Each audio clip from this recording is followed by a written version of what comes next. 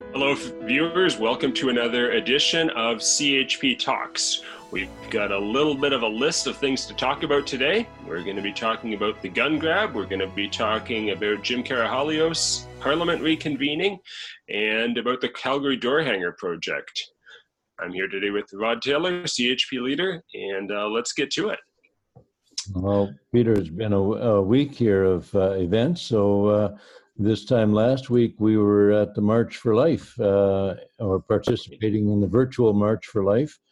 And many Canadians were joining hearts and prayers and words in effort to raise awareness of the issue of the sanctity of human life. And so that was great to see all those folks involved and dedicated to the cause of protecting innocent human life.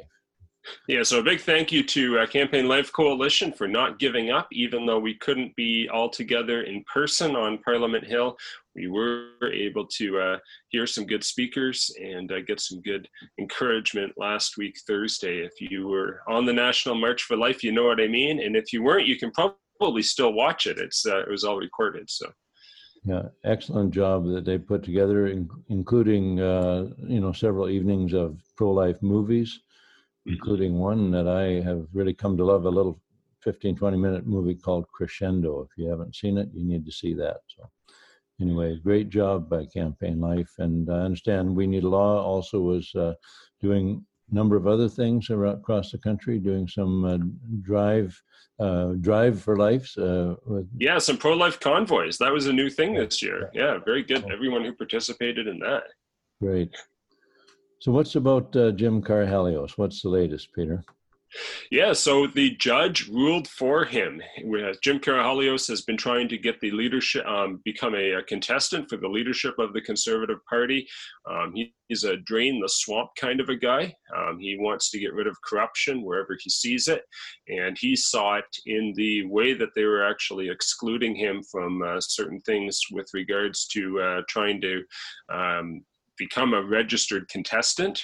He raised his money, he got his signatures, but then he was disqualified, and the judge ruled that even though the party did have the authority in some way to disqualify him, the way they did it was wrong, and so he ruled that out. And so Jim Karahalios might be back in that race if he is able to complete the things he still has to do. We'd be happy to try to get him onto one of these CHP talks. We'll see if he has time for that, but he's a straight shooter. He's quite a fighter. and so he's also pro-life, which was why we have some interest in him being allowed back into the race. He was the second one that was sort of disqualified or kicked out. It was was looking to be a bad trend. But we had Derek Sloan on, and so there's Derek Sloan, Dr. Leslyn Lewis, and possibly now, if he can clear one final hurdle, Jim Karahalios. That's 3 pro-life contestants. So it's good to see that people are getting motivated to help people like this. And one of the next things that we've really got to keep an eye on is our Parliament. Our members of Parliament have not been meeting normally for the last number of weeks, actually really a couple of months now, and they're supposed to reconvene on Monday as normal, everybody back, but we're going to be watching that. So we certainly, we do elect members of Parliament to represent us and to handle the serious business of the day, including especially, one of the things Parliament does is spend money. Now, we're not always happy with how they spend money, but at least it's the way it works, is that we have representatives there to decide how much money and what to spend it on. And the Prime Minister and his inner circle have been sort of making decisions, quite a few decisions, without leaning or without benefiting from the feedback of the other representatives in the House. Yeah, and the way that they've used the power in terms of spending, but also more worryingly, really, the spending could be seen as inevitable, perhaps, but using an order in council while Parliament is not sitting to make illegal certain firearms, that's been, I mean, I think it's unprecedented to use orders in council for something like that, and then to just arbitrarily really choose certain firearms that should become illegal in the future when, as we've said before and we'll have to say again, it's the people who don't care about whether their firearms are legal or not, where they get them, that are the big problem. Yeah, I understand 3 out of 4 of the firearms used by the Nova Scotia shooter came from the States, or at least that is the story, illegally crossing the border. Hey, do we have a border? Do we have any protection at the border to keep illegal people and things from being brought in? I don't know. But anyway, making something illegal that, like Peter said, criminals don't care whether it's legal or not. So I'm not sure how much that helps public safety. But anyway, regardless, the Prime Minister and his cabinet should not be making these decisions for all Canadians without the benefit of feedback, discussion, and debate by other elected members of Parliament. And the elected members, like some of them have spoken out, most notably Scott Reid. He spoke out about not being able to sit in Parliament and to do his job. I mean, they're elected for a job. To just say, well, you can't come to Ottawa, you can't sit in the House of Commons is actually quite worrying. It's not some could see it as an inevitable. They could see it as being necessary, but we haven't told doctors they can't go and do their work, and our members of Parliament are there for our protection as well. I mean, that's their role. They should be there with masks on if necessary, but it could get to be a habit playing COVID hooky. Yeah. So what are some of these other bills that are before Parliament that have not had the benefit of full debate by members of Parliament? Right. So once they're back, hopefully, they're going to be debating Bill C7, I think is the first one we want to talk about, right? Yeah. The expansion of medical assistance in dying. Basically, the government wants to expand the list of people who could qualify for being put to death by a physician. Of course, when they passed the law in 2016, they said they were going to review it after 4 or 5 years, and now they're changing without the review. They're going ahead and changing it, and just as we said back then, before the bill was passed, we said that it would be a slippery slope, and wherever they started, they would be expanding and making it more, including more people in the list who could be terminated. Now they want to include mentally ill. They want to include young people. And it's that same old struggle between, we're trying to prevent suicides on one hand, and then encouraging people to commit suicide at taxpayer expense on the other end. It just doesn't make sense. But that's an important.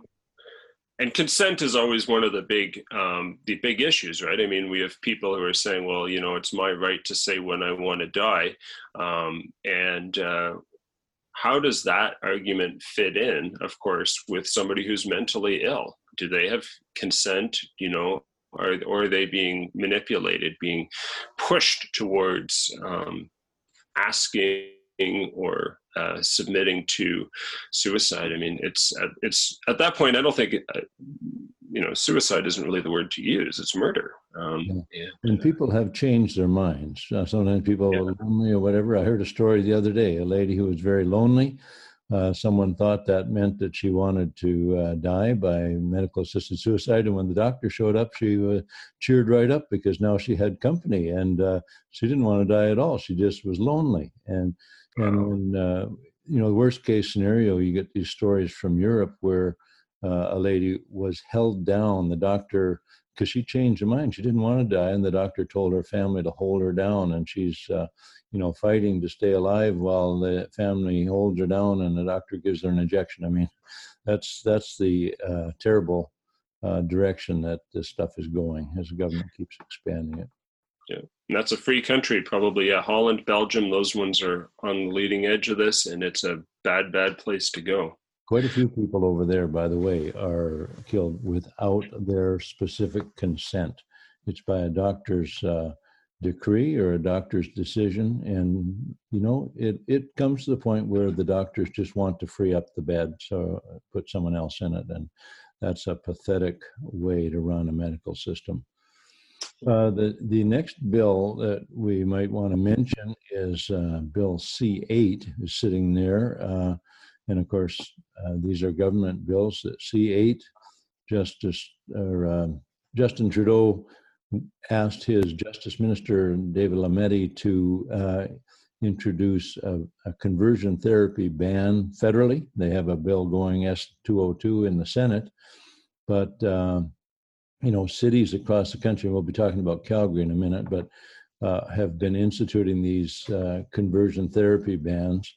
But the federal government is right behind it. I think they're using these municipalities as, sort of blockers to go ahead of them and clear the way. If it gets passed in enough municipalities, then the feds know that they can push it through on a federal level.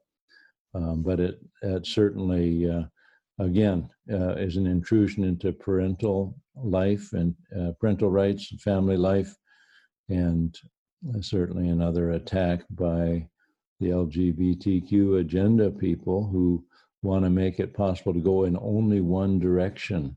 They allow, school counselors and different ones, teachers in schools even, to influence young people to make life-changing, irreversible decisions that take puberty blockers, hormone therapy, and even gender reassignment surgery.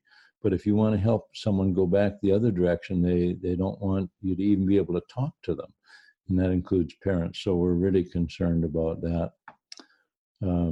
We have something going on in Calgary, right, Peter? Well, that's what I was just going to say. Our electoral district for the Calgary area has been putting out door hangers on this. If you saw CHP Talks a couple weeks ago, we had Tom Lip on. He showed us the door hanger, and we are getting feedback from that.